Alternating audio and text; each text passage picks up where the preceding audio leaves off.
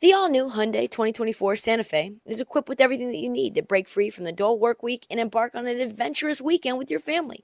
The all-new Hyundai Santa Fe's features, like available H-Track all-wheel drive, standard third-row seating, available dual wireless charging pads, ensure that you can take on any adventure. Available H-Track all-wheel drive so you can take on the dirt trails and kick up some mud. Standard third-row seating so your whole family can experience the thrill together. Available dual wireless charging pads so no one gets stuck in the great outdoors with a dead phone. I've been so pumped to take a couple of friends with our road bikes to some of the trails nearby, and now I can bring the entire crew, my dog, and all of our gear with that third row. Learn more about the new Hyundai Santa Fe at HyundaiUSA.com. Call 562-314-4603 for complete details. You could spend the weekend doing the same old whatever, or you could conquer the weekend in the all-new Hyundai Santa Fe. Visit HyundaiUSA.com for more details. Hyundai, there's joy in every journey. You're tuned in to Heat Check with Trista Crick. On this bonus episode of the Heat Check, draft day is here. So we've got a pair of special guests to help you make some bets and prepare for the chaos that is coming tonight. First is friend of show Bill Reiter, NBA insider. He's host of Reiter Than You on the CBS radio network. He also is on CBS HQ on television. He breaks down the biggest storylines in the biggest NBA week of the year. Then we bring on Jake Madison of the Locked On Pelicans to help break down all the drama that's happening in New Orleans. My co-host on BetMGM tonight, Ryan Horvath, is also here to help facilitate the interviews. Draft day is here, Nick, so let's get a move on and drop that fucking beat that should be Rihanna.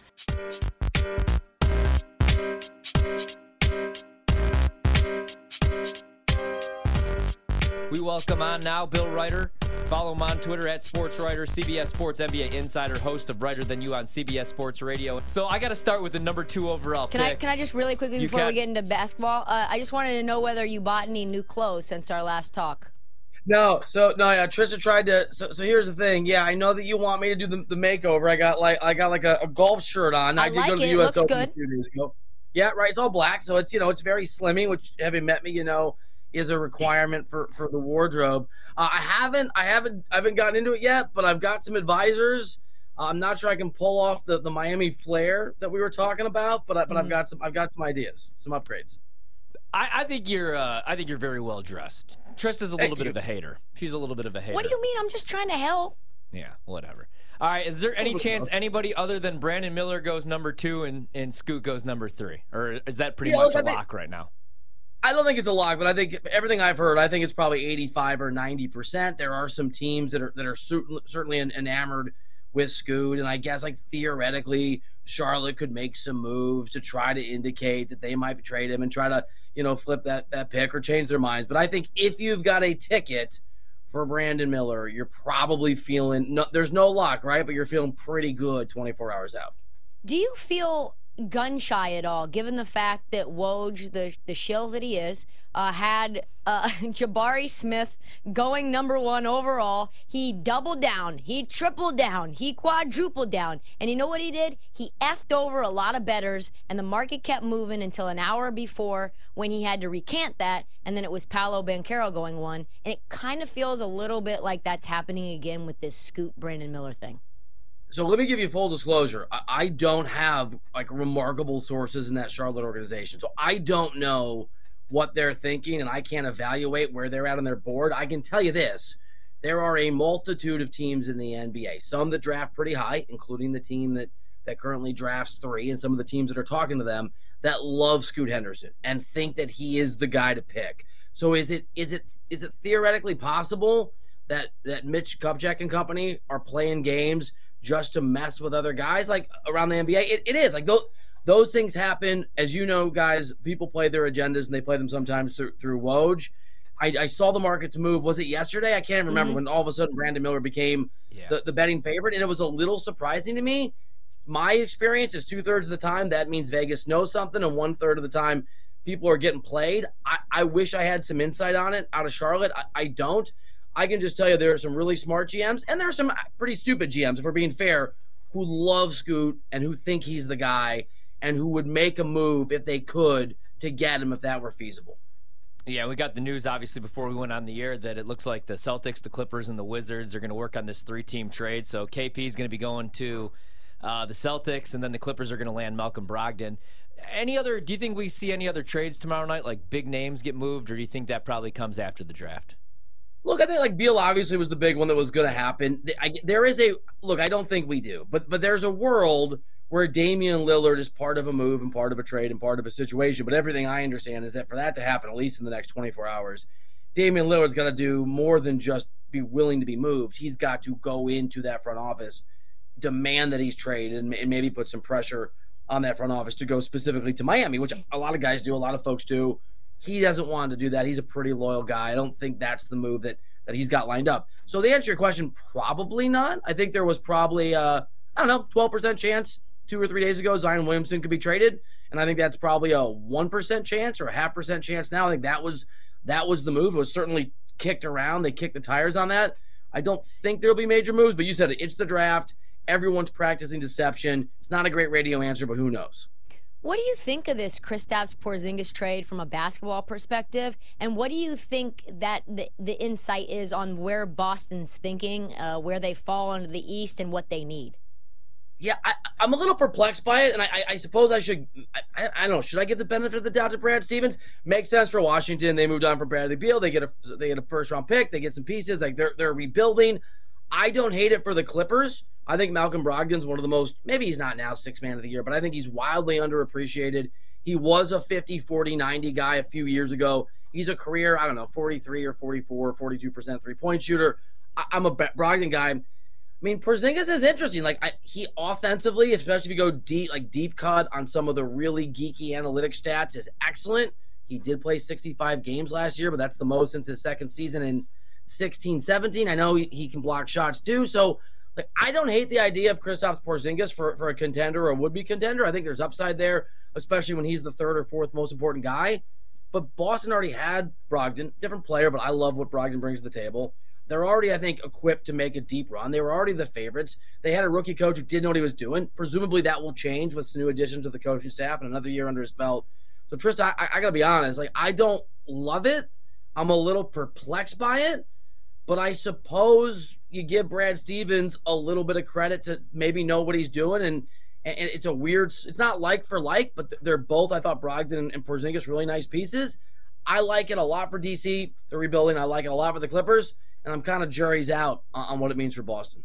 Yeah, moving to D.C. really quickly, just to tail end on that, is obviously Michael Winger, Travis Schlenk, Dawkins, they all are committed to the full rebuild. A couple of guys have roots in the OKC system. They like these long, athletic, sort of big passing guards like Josh Giddey. Feels like they might take Anthony Black. Do you have any insight into what they might do at 8?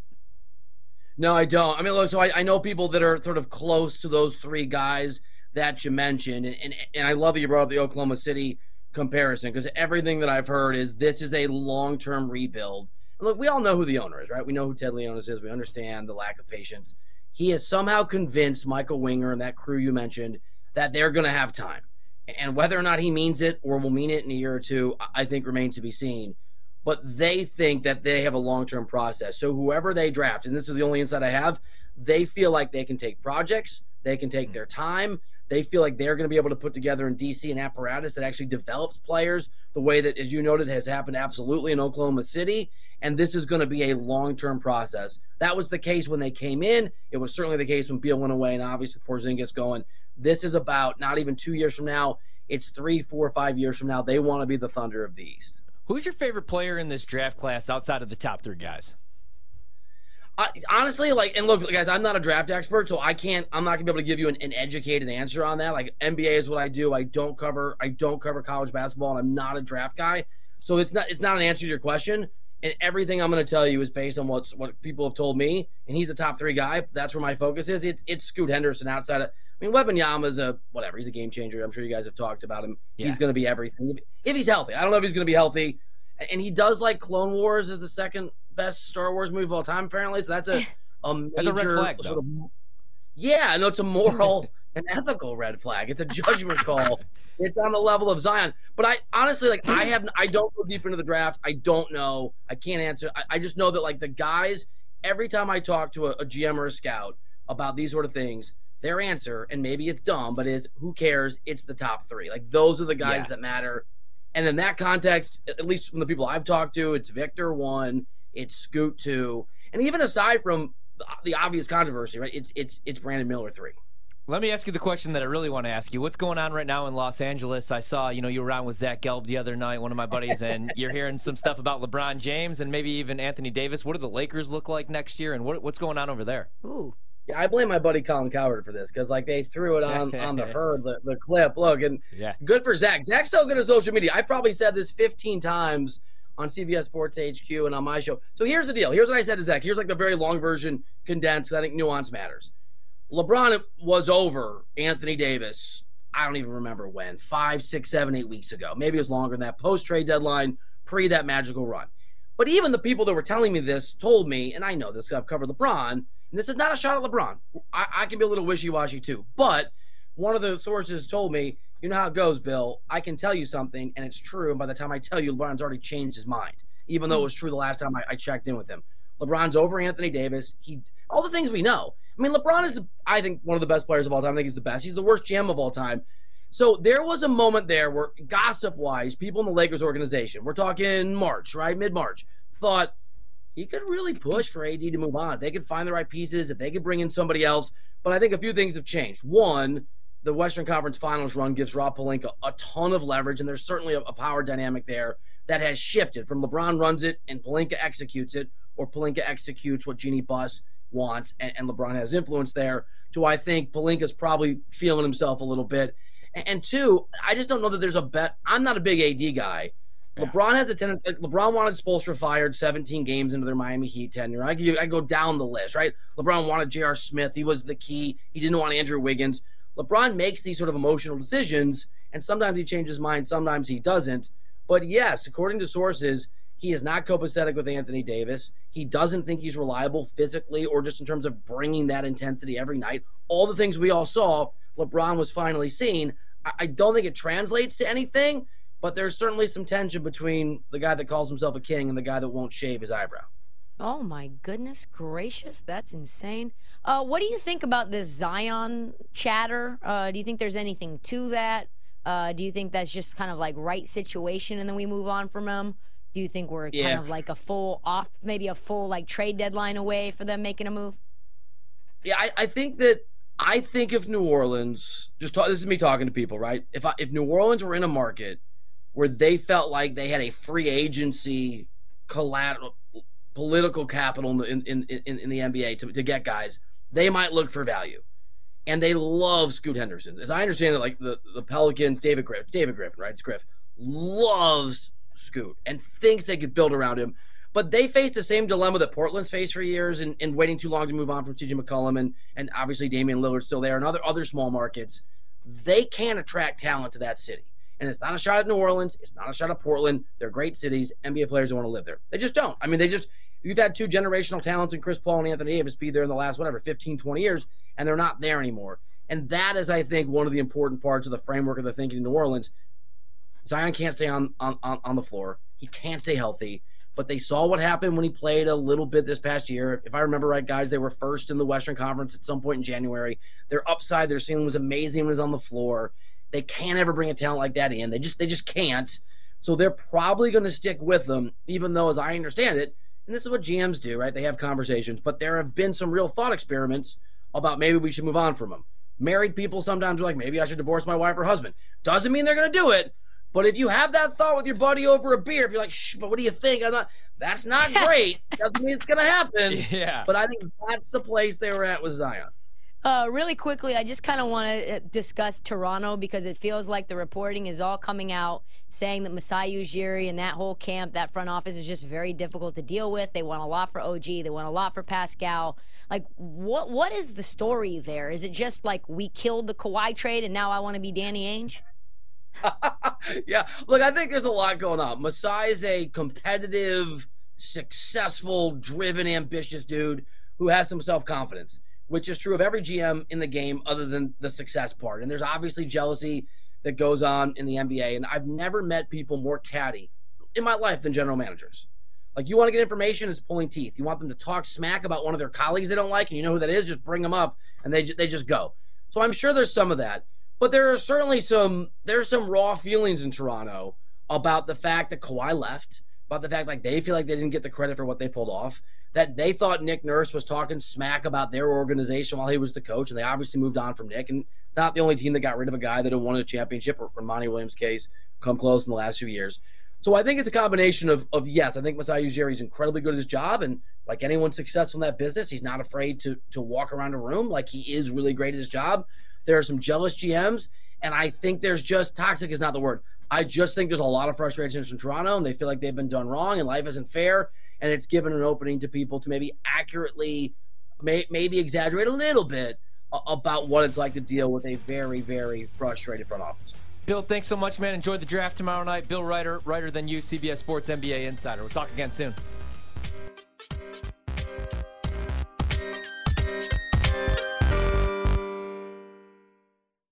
This episode is brought to you by Progressive Insurance. Whether you love true crime or comedy, celebrity interviews or news, you call the shots on what's in your podcast queue. And guess what? Now you can call them on your auto insurance too with the Name Your Price tool from Progressive. It works just the way it sounds. You tell Progressive how much you want to pay for car insurance, and they'll show you coverage options that fit your budget. Get your quote today at Progressive.com to join the over 28 million drivers who trust Progressive. Progressive Casualty Insurance Company and Affiliates. Price and coverage match limited by state law.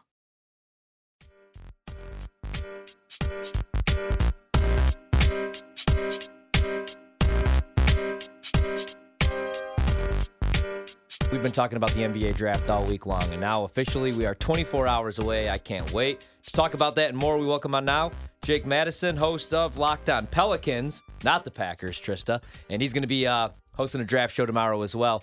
Jake, I'm going to start off with not the NBA draft. I'm a believer still in Zion, and I keep telling Trista, Zion needs a friend right now. He's only 22 years old. I think the ceiling's really high still if he could stay healthy. Any chance the Pelicans move him? Is he going to be on the roster next October, next November when the season begins? There's a very realistic chance he won't be. And honestly, right now, I don't know which direction this is going to go, if he stays or not. But, conversations have been had with the Portland Trailblazers about sending Zion there basically in exchange for Scoot Henderson. This is not about the third pick or just trading up. It's Scoot Henderson, a guy that New Orleans seems to be really sold on. And while there's a lot of talent there in Zion Williamson, this is a guy with MVP level talent. And you need a guy like that to try and win an NBA title. 29 games the past 2 years has not been a great track record. There's questions about his maturity, what he does in the off season. He's been in the news for all the wrong reasons the past couple of weeks here. And I think New Orleans might be just a little bit fed up with him right now. Among other things, that's why these trade talks are happening. Yeah, really quickly, just want to say shout out to your Dior ones in the background. If anyone's watching on Twitch, like one of the most fire sneakers of all time. So shout out to you for having that art.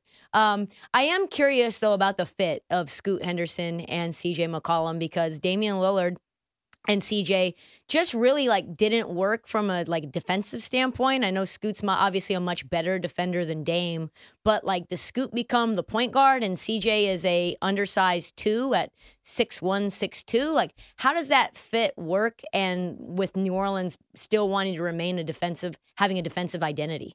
Yeah, I don't know if they're as worried about fit if you're looking at this as being maybe a little bit of a reset for this team. If you look at the way they're going now, they're going to run into a salary cap problem in about 2 years. And we've heard reports that there's no way they keep the core of Zion Williamson, Brandon Ingram, and CJ McCollum beyond 2 years. And at that point, CJ is the odd man out, and they're going to look to move him.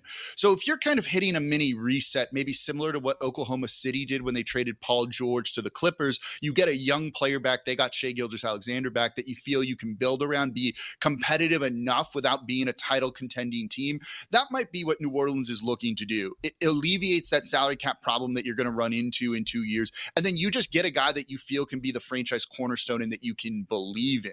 I still think they'd be competitive enough now. That's not a team that you're looking at that would be, the 4th seed in the Western Conference, but Scoot Henderson, CJ McCollum, Brandon Ingram can at least get you into the play-in tournament, maybe in as the 7th or 8th seed. And I think New Orleans, knowing they've kind of built a little bit more long-term in mind would be okay with something like that. And this team was good defensively last year.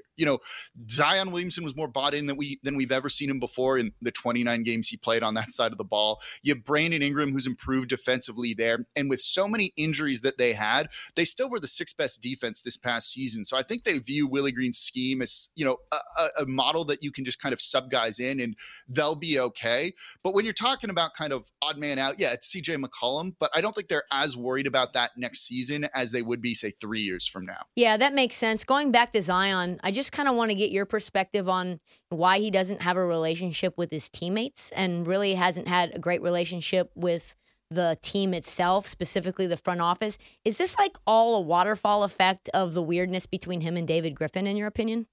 Yeah, it goes back to his rookie season, and it goes back to the torn meniscus he had, and he just did not like how they brought him along very slowly. The first game back he played, he hit 4 straight threes. The Smoothie King Center was like a college atmosphere at that point, and then they took him out of the game and wouldn't let him finish a close game in his pro debut. I think that's the type of thing that has just rubbed him the wrong way ever since, and it's a little bit on David Griffin, too, for not really being able to make a connection with Zion Williamson, but at the same point, I don't know if Zion Williamson wanted to have that kind of connection, that type of relationship with anyone on the team.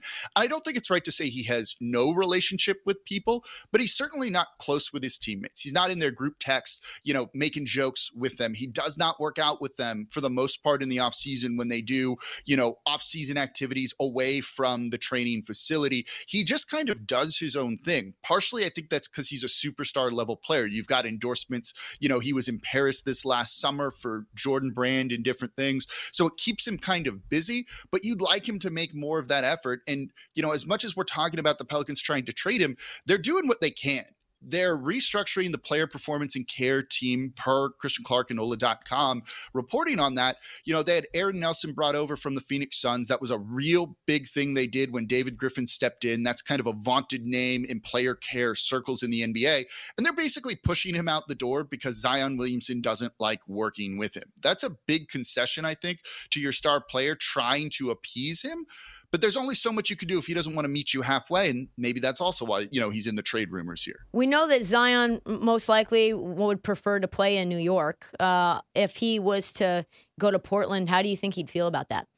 It depends on maybe how he feels about Damian Lillard, and I think when the Pelicans are looking at this, they're not too concerned. And this is where a deal might get derailed on this, right? He's under team control for 5 more years. His extension kicks in. There's no player option at the end of that. He doesn't really have a choice in the matter, I think. And if you're Portland, though, you're weighing that. Is he going to be happy playing here? Is all of the off-court stuff around him enough to kind of call off the deal or maybe make the Pelicans include more in this? So how do you value Zion Williamson and what his desires are if he does want to play in a bigger market?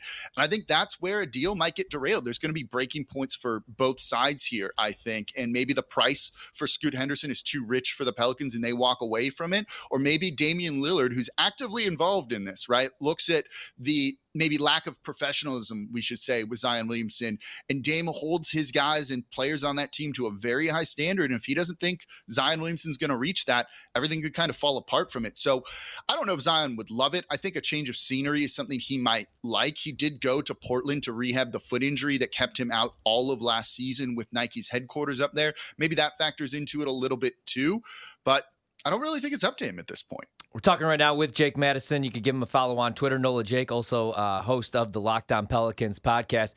Who do you think? So would you feel better heading into next season? Because the Pelicans are the team I bought stock in for the next 5 years. Felt really good 2 years ago and when Zion was actually healthy. But do you like the fit better if Zion does come back? I mean, obviously it's a big if because he has to stay healthy. Or do you like the fit better just moving on, bringing in Scoot and kind of like restarting, but with a rookie guard now?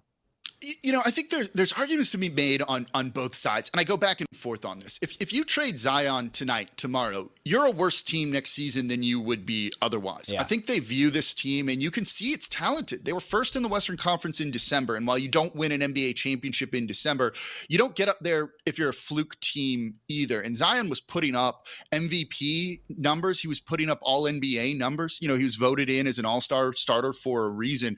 This team has a pretty high ceiling when he's healthy. But the question is, when is he going to be healthy? And is this the season that he gets he puts it all together, and that's a big question. And I am worried about the upcoming salary cap crunch that they're going to be in. The Pelicans are one of two teams in NBA history that has never paid the luxury tax, and I don't know if they're going to do that. So if you're kind of operating with that mindset in there, it's better to reset your cap now, clear cap space, maybe use that to rent it out to teams trying to dump bad contracts in the future with the way the new CBA is coming into play. It's going to dismantle teams at the top after a couple of seasons. New Orleans could be in prime position to take advantage of it. So it's, do you want to win now and maybe go for broke, which is what you would do by keeping Zion, by keeping Brandon Ingram, or do you kind of have to act like a small market and kind of play the long game? So there's pros and cons on both sides. I think ultimately they'll be fine either way. They're going to be competitive eventually. Do they just want to do it sooner or later? How do you feel moving forward with Brandon Ingram? Because, I know he's 25 years old and Zion's 22, but I was actually kind of surprised to see that the Hornets would prefer Brandon Ingram, or Zion, I should say, over Brandon Ingram. Yeah, when you look at him, he's a good player. He's a very good player. But is he a top 30 guy? He's never gotten votes for an all-NBA team. He's a one-time all-star and went in, I believe, as an injury replacement that year. And there's a little bit of a ceiling, I think, when you look at him. And look at what the Washington Wizards just went through with Bradley Beal in that contract that was kind of an albatross to the point where they got nothing back for him. You're going to have Brandon Ingram coming up for an extension, a new contract in 2 years, and that's right when that money skyrockets. And are you going to feel comfortable paying Brandon Ingram $65 million in a season? And I think that's something that gets a little bit scary. Part of that sticker shock, right? We're going to see those contracts get into that range, and that's just going to be how it goes with the new TV deals and things like that. I do wonder, though, if you can commit 35% of your salary cap to a guy that's not a top 30 player and doesn't, in my opinion, have that potential. And that's not a shot at him. He's very, very good. But also keep in mind, he's only played 60% of the Pelicans games the past 2 seasons. He missed 29 straight games this past year with a toe injury that was considered less severe than what Desmond Bane went through with the Memphis Grizzlies. That says something. And when both your star players just aren't out there and available consistently, it's really tough to build and it's really tough to win. And so that's why I also think you've heard maybe the Pelicans are not happy, but willing to move on from him too. But at the same point, the locker room really likes him. You see him at the NBA Finals with Herb Jones and head coach Willie Green. He's gone the past couple of years. He organizes the team workouts in the offseason. There's value to be had in that kind of guy who wants to be in a small market like New Orleans.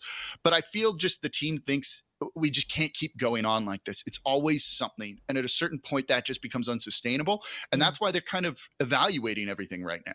So if the Pelicans do keep the 14th pick and can't get, say, a Scoot Henderson, is their strategy then rim protection with a guy like Derek Lively? And if it is rim protection and he's not there, what's the backup plan?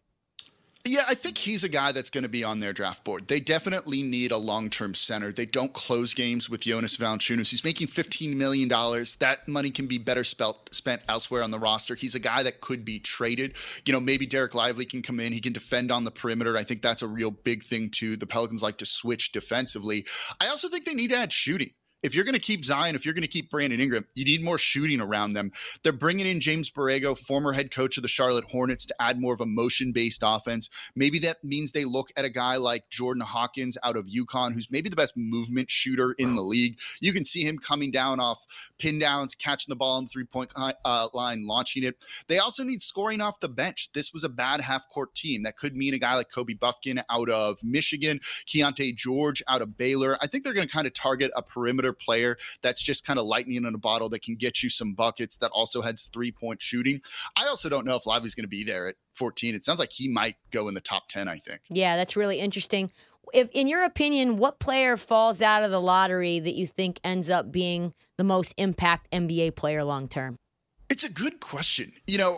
I'm pretty big on Wallace out of Kentucky. He reminds me a lot of Drew Holiday, someone I watched here in New Orleans, an all-defensive guy that defends bigger than he actually is. I've seen him kind of go all over the place in some of these mock drafts. I've seen him mock pretty high. I just don't feel he's actually going to do that. And you can almost look at him a little bit like a Tyrese Maxey kind of player. He went in the 20s, I think, and has made an impact for the Philadelphia 76ers, in a number of big games in the playoffs too. And you look at those type of players that just really did it like that in college, and I feel pretty good about them. He's a guy that I could see making an impact if he doesn't end up going in the lottery. Oh, really quick, we got like 60 seconds. What do you think the ceiling is for a guy like Trey Murphy, who averaged 14 points per game last year on 40% shooting from three-point range? Like, I'm almost more excited for him than Brandon Ingram next year, to be honest with you. I think he's untouchable. I think he's untouchable for the New Orleans Pelicans. They were so high on him in that draft. They wanted to take him at 10, knew they couldn't do that, managed to get him at 17. He had 11 threes against Portland, 11 threes against the Los Angeles Clippers. A dude who's 6'10", he's still growing, that gives you that kind of shooting and that type of positional versatility. There's a pretty high ceiling for a player like that. Jake, thanks so much, man. You're the man. Enjoy the draft tomorrow night. Go Pelicans for the next 5 to 6 years, preferably. Thanks so much. Enjoy the draft tomorrow. Of course. Thanks for having me on. Jake Madison right there, host of Locked on Pelicans. Give him a follow on Twitter, NOLA Jake. That was with him for a couple years now. Really insightful commentary from him on the Pelicans. You really think they're going to move Zion tomorrow night? I don't. Because I don't think Portland think Portland would do it. I would. Let's talk about this. Yeah, because let's talk about I would do this. I mean, we got in about 5 minutes, we're going to talk some golf with Pam. But then we're going to talk about this because I would do that in a heartbeat. Would you really? Yeah, man. I mean, I've seen the Scoot highlights and I've seen the G League Ignite tape, but like, it's Zion. And other than injury and his weight, what do we really worry about with Zion? You know, the fact he likes to have a little fun off the court. Who won it? That's all the time that we have for this bonus episode of the Heat Check. Many thanks to Bill Reiter and Jake Madison, along with my BetMGM Tonight co-host Ryan Horvath and producer Scott Lynn. NBA Draft Day is here. It is tonight. Check the feed. I will be giving my Draft Day reactions, and I put a lot of money. I'm talking about a lot of money on the draft. There's going to be reactions, more bonus episodes than you can even think about. Fun stuff. Do not forget to download, subscribe. Can you tell I'm excited? Do not forget to download, subscribe, tell all your friends, every single one of them, and follow us, please, on social. At This Heat Check, Trista Crick, on TikTok, Twitter, Instagram. You know it, and we'll see you next time.